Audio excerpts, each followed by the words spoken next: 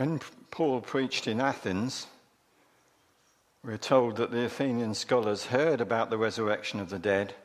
Some of them sneered, but others said, "We want to hear you again on this subject."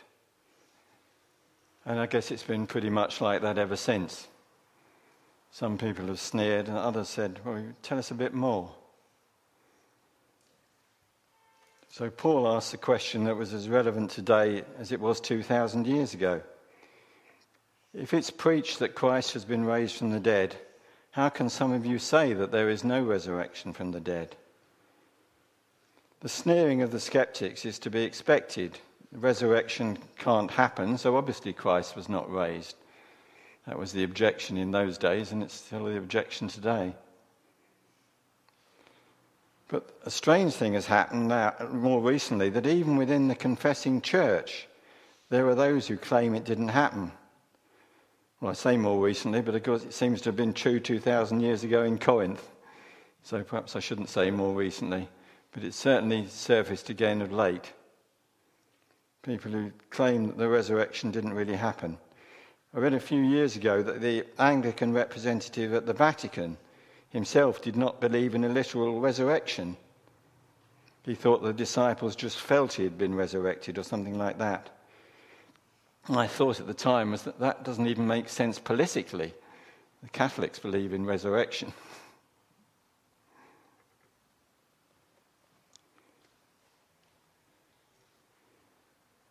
So Paul has been absolutely clear in making this point, and he makes it, as we've seen, at some length. His point is that without the resurrection of Christ, Christianity makes no sense. If Christ has not been raised, our preaching is useless, and so is your faith. If Christ has not been raised, your faith is futile, you're still in your sins. And yet people claim somehow that the essence of Christianity is a teaching of Jesus on forgiveness and love and stuff like that, which is usually then edited to fit 21st century sensibilities. It seems that, after all, to the postmodern mind, you can't forgive everybody, can you? Obviously, you can't forgive TERFs or white imperialists or even politicians who may have made a mistake.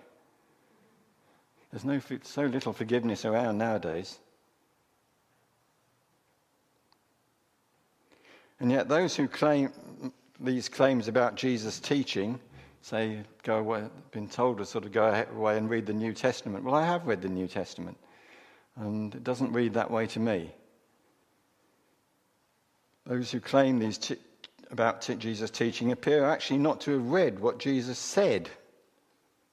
So, for example, in Matthew 6, Jesus said, "Do not store up for yourselves treasures on earth, where moths and vermin destroy and where thieves break in and steal.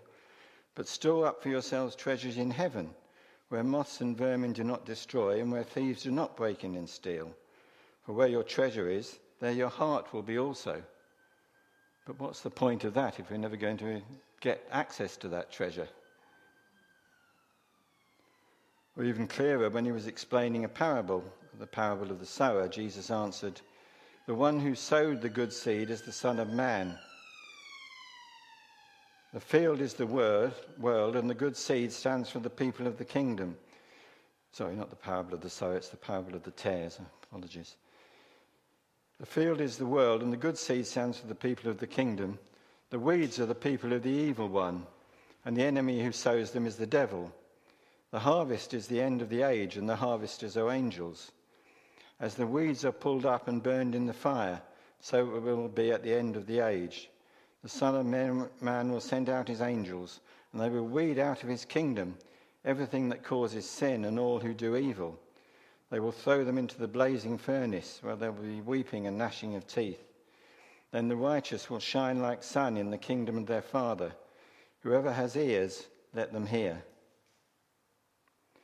Of course, people start claiming that these words have been edited or misreported, but then the Christian label becomes merely an excuse for propagating your own ideas, doesn't it?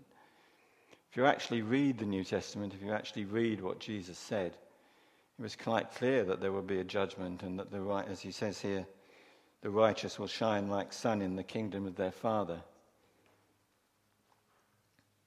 In fact, it's not only Christian doctrine, but the whole understanding of the nature of mankind and indeed of what the universe that hangs on this. Paul understood very well. If I fought wild beasts in Ephesus for merely human reasons, what have I gained? If the dead are not raised, let us eat and drink, for tomorrow we die.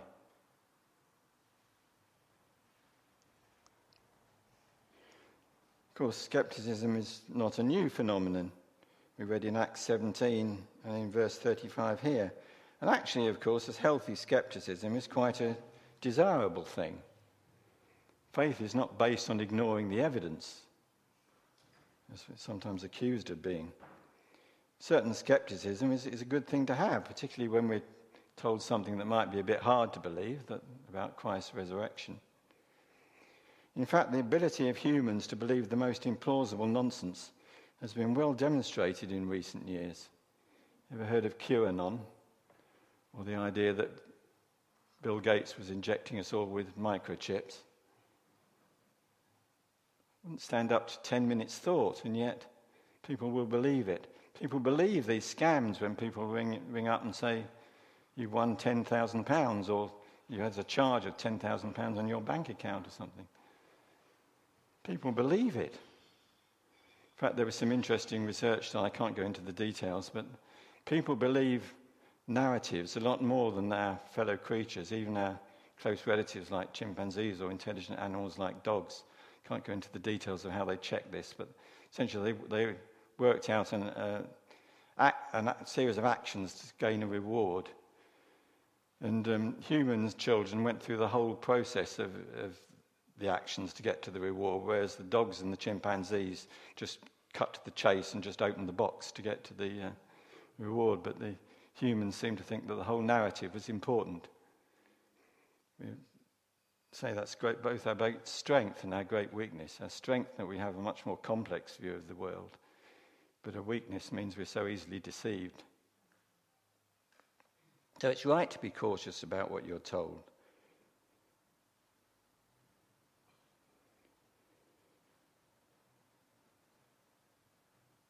What about this idea, for instance, that the voting machines in America were tampered with? It was broadcast on Fox News. And this is in spite of the fact it's now found out the editors themselves admitted they didn't believe it. But why let the facts get in the way of a good narrative? It was good stuff for to increase their ratings. So they broadcast it anyway, even though they knew it wasn't true. It's right to be cautious about what you're told. That is precisely why the apostles go to such lengths to explain the eyewitness testimony and to insist that this is the literal truth, not some metaphor or parable. We saw this, didn't we, at the end of John's Gospel when doubting Thomas said, I must see for myself. We saw it with the catch of fish and Peter's restoration. People needed to see this stuff in the real world to know that it was real. The other gospel writers make the same point in different ways. And to the disciples, the resurrection came as an epiphany. Their lives were changed forever. They'd give up their lives to defend this truth. They wouldn't have done that if it was a scam, if they knew it was a scam. Who would do that for a fable? In Jewish law, a case was decided on the testimony of 2 or 3 witnesses, but Paul says, I can produce 500 witnesses. Go and ask them yourself if you're not convinced. Well, of course, we can't actually do that, but instead we have the written testimony and the undisputable historical evidence of the lives of the apostles and the first martyrs. This small group of disciples turned the world on its head. They wouldn't have done that if they knew it was fake.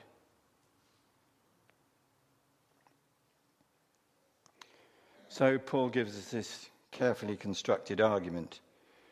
It needs to be carefully constructed. It was obviously written for people who were educated in Greek thought.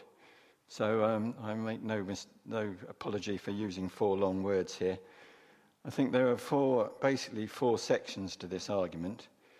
And we can think of them in terms of 4 ologies. First of all, chronology. That Christ's resurrection happened in space and time, against the objection that it didn't really happen. And then we move on to theology. Those who say there is no resurrection or it doesn't really matter. But of course, Paul is quite clear that it does matter. And ontology. I don't know whether you may not know what ontology means, but ontology is the study of the way in which things exist, the nature of being. Say a bit more about that later. And certainly what we have here is an ontological argument. The objection he meets is that it isn't really real. It's kind of real, but not real in any absolute sense. It's what the objectors are kind of saying here. And then he finishes with the doxology, the song of victory. But even that is there to meet an objection, because some people say that, well, can't we ditch this doctrine of resurrection? It's a bit of a problem. And Paul says, no, it's not a problem, it's a matter for praise. So let's examine these 4 sections in a bit more detail.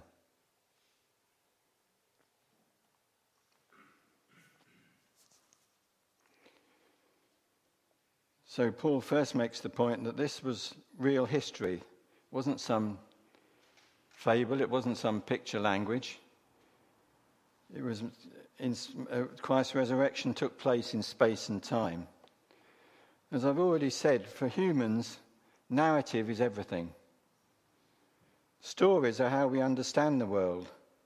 And as I said, it's what sets us apart from every other creature on this planet. If you control the story, you control the truth, or at least our perception of the truth.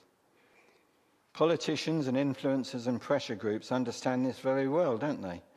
Hence we get these repeated attempts to rewrite history. In Victorian times, the narrative of the British Empire was that it was a glorious enterprise to spread civilization and democracy. The narrative now seems to be a dreadful imposition of Western power and values on the rest of the world. Which of those is the true narrative? Well, in reality, of course, it was both and neither. There's an aspect of both of those within it. Certainly the people who come here and complain about it do so because they're influenced by Western thought. And yet, neither was the whole story.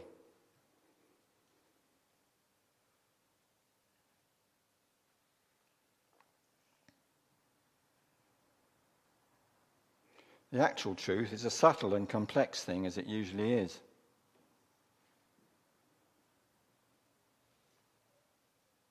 And this is not all a bad thing, of course. If we are to achieve anything, we need a narrative to work to. And that's essentially what Paul is presenting us with here. We have to have a story to work to. Otherwise, we'd spend our whole time mired in indecision and we'd never do anything. The downside is that it leaves us open to exploitation. Control the story, as I said, and you control the truth. The ability of the humans to believe absolute nonsense is demonstrated every day in our news media, isn't it? Holocaust deniers, QAnon, arguments over vote fixing, and a host of other conspiracy theories dominate our social discourse. And even those we consider mainstream are often based more on rhetoric than logic. The arguments over vaccination were based more on people's opinion than actual facts very often. And this has always been the case, of course. It's just that our rapid news media make it a lot quicker nowadays, but it's always been the case. The Romans had to proclaim that Caesar is Lord. That wasn't really a theological statement. Actually, the Roman Empire largely practiced religious toleration. It was rather a claim that the lordship of the emperor claimed primacy over competing religious narratives. The narrative of Rome was superior to the other narratives that people might have, is really what was being claimed when people were required to say that Caesar is Lord. So Marxism controls discourse by a narrative of class struggle. But while control of the narrative has always been crucial, the modern information technology has exaggerated the bad side of this, because we've splintered into a host of competing stories, haven't we? which don't communicate with each other very much. If they do, it's mainly by means of waving banners and protests. And what about this new generation of AIs? They promote narrative rather than fact. There have been demonstrated cases of this happening. That AIs lack even the basic human moral dislike of lying. And they've been known to make up facts to support their arguments. So there are documented cases of this happening. That's what's really scary about AI. It's not that they'll suddenly decide to eliminate all humans, but that they may construct a narrative that has no foundation in truth at all. So Paul understood the importance of the narrative, as he reminds us in verse 1. Why should we do all this instruction that he's been giving us in the previous chapters? Why should the church take on board all this stuff about sexual morality and love and community behaviour, which is what 1 Corinthians is all about? Why? Because of the gospel on which they stand. Not being an AI or a cynical journalist or a politician, Paul wants us to ensure that our gospel narrative passes two critical tests. Firstly, it has to be based on real facts. Check your facts. And secondly, it has to make logical sense. That's the advice that we're given today, isn't it, about when we hear some sort of theory propounded. Ask yourself two questions. Is it based on real facts, and does it make sense? That's the advice today, and it was precisely the advice that Paul was giving 2,000 years ago. So, Christ's resurrection is not some pagan winterman fable of death and rebirth. It's not some internet meme, a virtual idea that's taken a life of its own but little connection with the truth. And it's certainly not a constructed myth designed to give the church a sense of identity and purpose.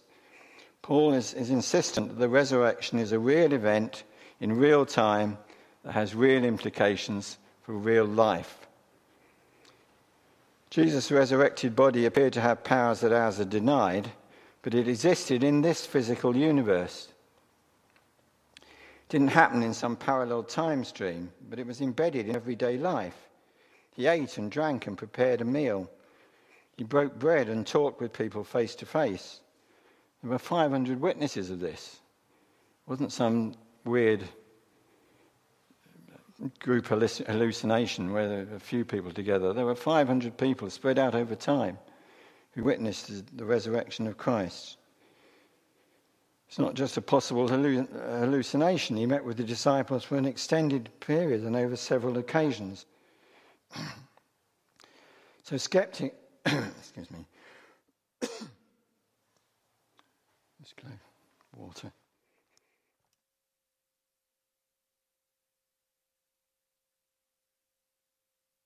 Sorry. So, skeptics tell us that faith ignores the evidence, but Paul is making precisely the opposite argument here. There's plenty of evidence. He invites his hearers to go and talk to the witnesses.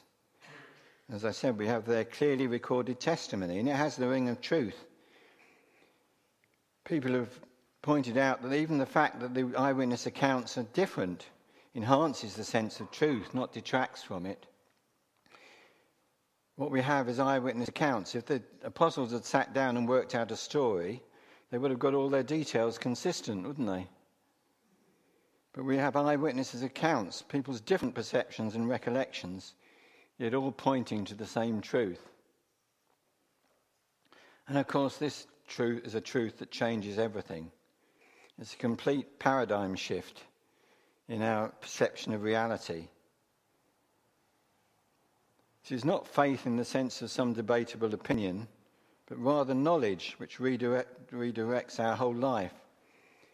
Which is why Paul finishes his argument, "Therefore, my dear brothers, stand firm. Let nothing move you. Always give yourselves to the work of the Lord, because you know that your labour in the Lord is not in vain."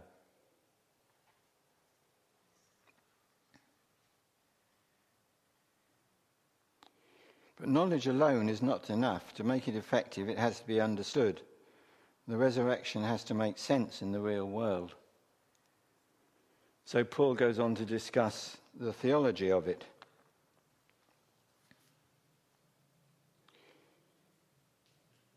Not only is there good evidence for the Christ's resurrection took place in real time and space, but it matters theologically. Christian theology is always based not on philosophy but on history. God speaks in and through history. And if this link to history is lost, the whole edifice of faith collapses like a house of cards. It no longer makes sense. And just to establish that point, notice the points that Paul makes in his argument. First of all, he says that without the resurrection, I missed a slide out here. Yeah, without the resurrection, the gospel makes no sense. Look at what he says in verse 14. The gospel is a lie, and Paul is a liar, verse 15. 16 and 17, if Christ was not raised, we wouldn't know that the sacrifice was accepted. So without it, your faith is useless.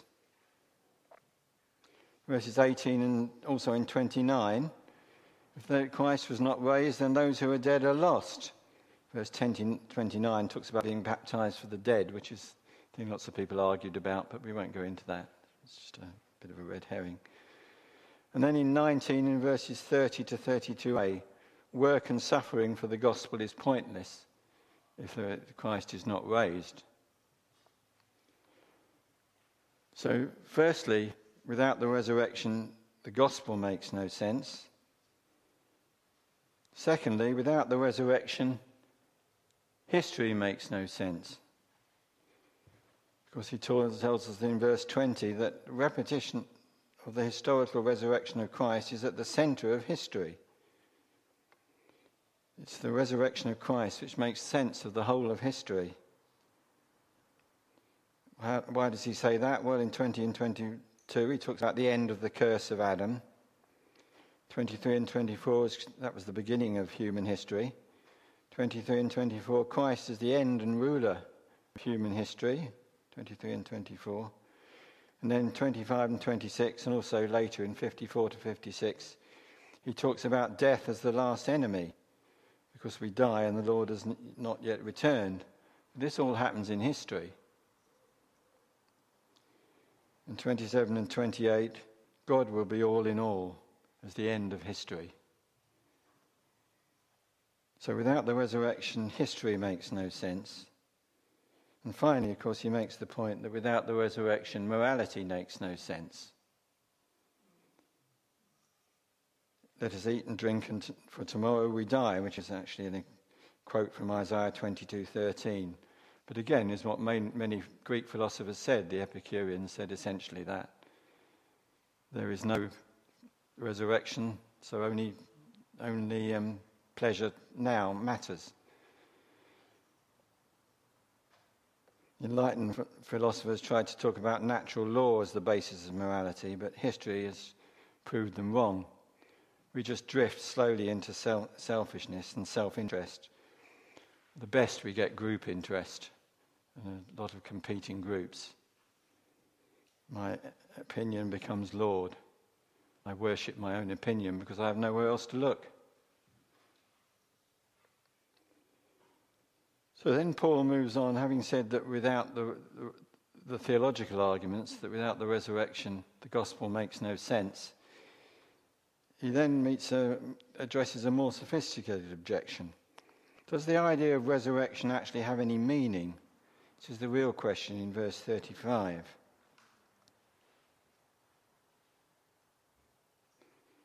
What kind of resurrection is it?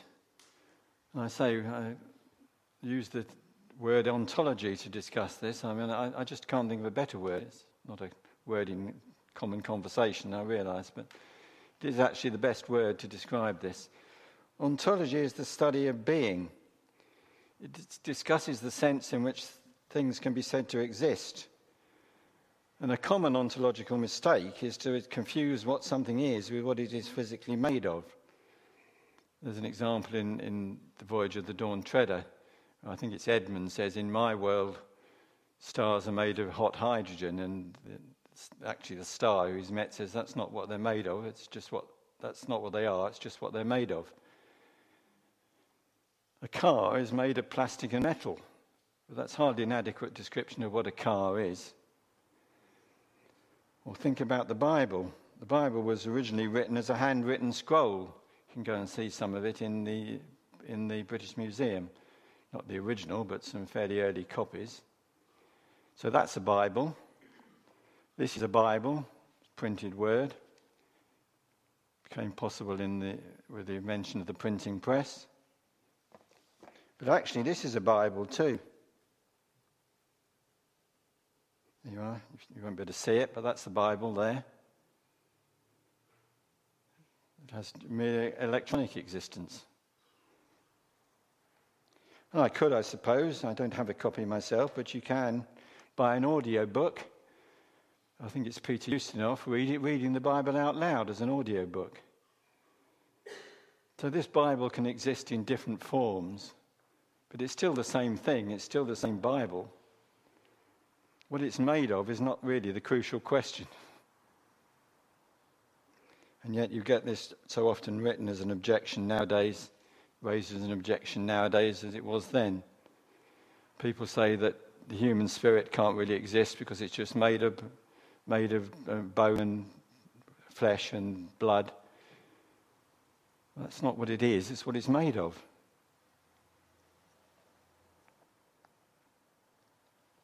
So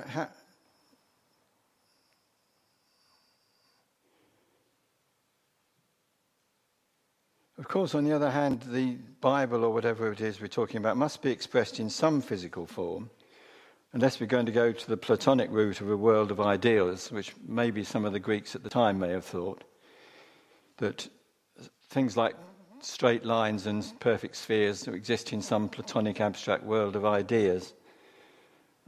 And that what we live on this world is only approximations to the truth. But nowadays we don't tend to think that way. Platonism devalues the physical. But things do have a physical instantiation. They do exist in physical form. This Bible has to exist in some physical form. So instead, Paul discusses the concept of a body, and he makes 2 points.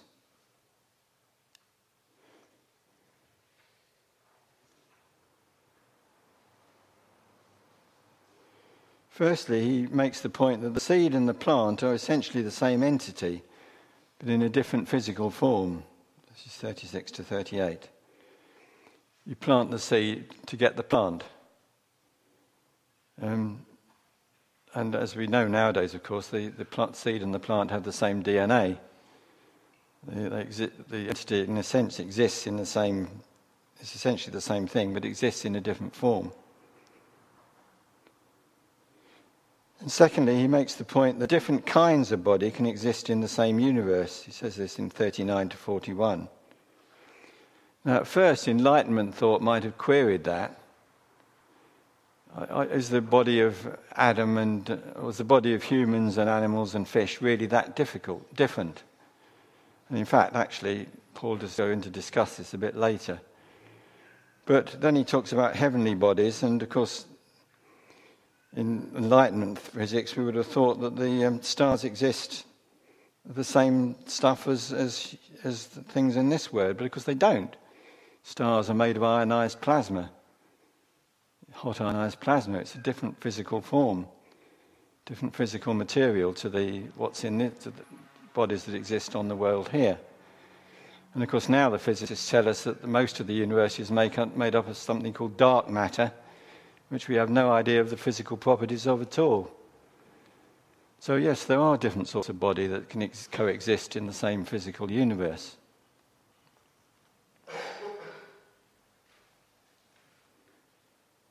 So, to answer the original question,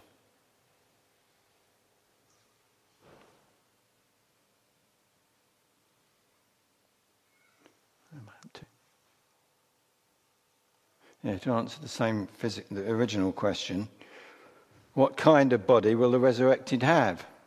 It's the question that his skeptics are asked in 42 to 50. And you could expand that a bit. I mean, actually, why would we want to be resurrected, given the problems and limitations of our current bodies? Resurrection, of course, is not just reanimation.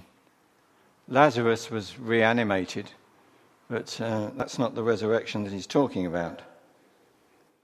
Jesus' own body wasn't destroyed, it was resurrected intact. But for most of us, that's not true.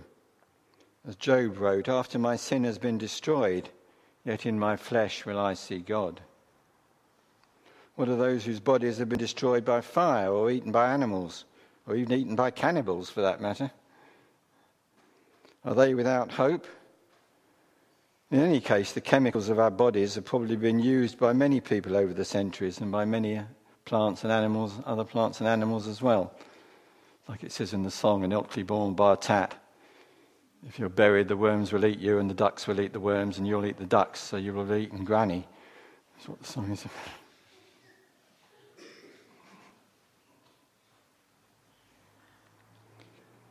Who do these molecules belong to?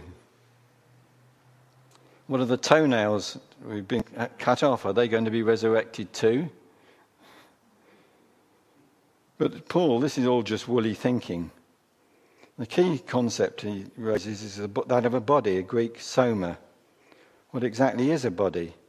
What is its ontology? What's the nature of its being? Is what he's really asking here. And Paul's argument here is actually quite subtle. A body is a solid thing which constitutes the physical, God-given existence of an object. That's what he says in verse 38, essentially. But nevertheless, like our electronic Bibles, a body can exist in different forms and yet still be the same thing. A body can be transformed, changed from one form to another by some process, like the seed becoming a plant, and yet it retains its essential nature. And there are actually three overlapping ideas here. First of all, as we've already said, he makes the point that a seed is transformed to a plant.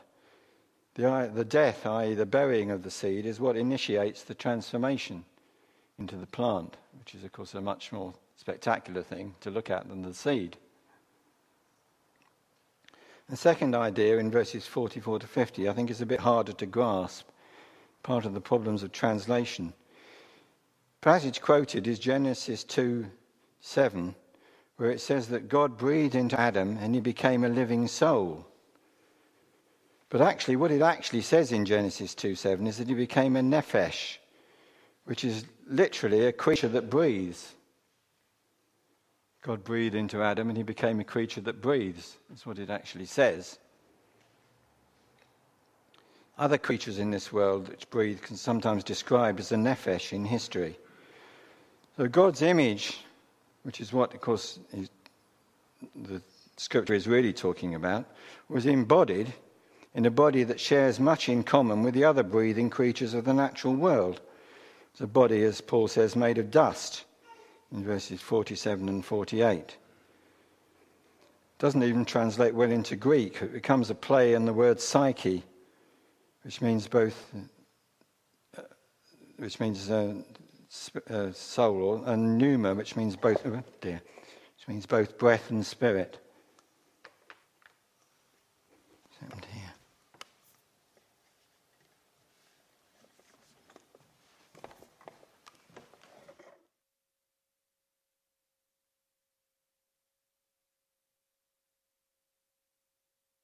Never mind, that might do.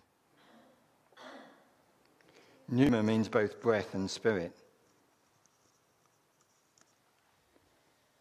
So what's the point Paul's making here? We share the divine image that was found in Adam, verse 49, but it became defaced. And in any case, even if that hadn't happened, the body is still only made of dust. Not really a body suited for eternal life. The image of God found in Christ took on this dust body in the man Jesus, but it progresses through his death to a resurrected body. So Jesus' body becomes the prototype, or the firstborn, to use the scripture's language, for a body more suited to the spiritual kingdom. The point he's making is that the perishable cannot inherit the imperishable. So there has to be a transformation of our bodies, and yet it still remains essentially the same thing. It's the point that Paul is making, of course. And then, having talked about the kingdom, he picks up the kingdom theme. Flesh and blood cannot inherit the kingdom, verse 50. If you're invited to the coronation, my invite seems to have got lost in the post, but if you've been invited to the coronation, don't turn up in your old gardening clothes because they won't let you in. You have to be suitably dressed. You have to arrive suitably dressed. We need a change of clothes, which is the transformation that Paul talks about in 52 and verses 52 and 54. The perishable must clothe itself with the imperishable, with garments suitable for the spiritual realm, for the spiritual kingdom. Okay, but now maybe you're left feeling this is all a bit strange and super spiritual. So Paul grounds us once again in space and time. Verses 52 to 55. Just as Jesus' resurrection took place in history, so our change will happen in history, not in some bizarre spiritual parallel universe, but in the history of this universe. And that's why Paul is so insistent that Jesus' resurrection really happened. It's the evidence that it's not all fantasy. Abandon that, and as Paul understood, and as we can see, Christianity makes no sense at all. Even without the fall, it seems that Adam would need to be transformed. But it was sin, of course, that made this transformation painful and dangerous. Verse 55. Okay, Paul, I guess I follow your argument. But still, it's all a bit weird, isn't it? Do we really want our gospel to talk about the resurrection? Because there's always going to be people who are going to sneer at it. Wouldn't it be better just to push it to one side and keep quiet about it and get on with our daily discipleship? Absolutely not, says Paul. You've missed the point altogether if you say that. It's this doctrine of the resurrection, this fact of the resurrection, that makes discipleship worthwhile. Unless God brings every deed into judgment, then life is utterly meaningless, as Ecclesiastes explains at great length. I love Ecclesiastes, as I've said, I think, recently. It's meaningless. It's all meaningless under the sun. Unless God brings every deed into judgment, it's all utterly meaningless. But it's not meaningless because Christ has been raised. And every action has meaning because Christ has been raised.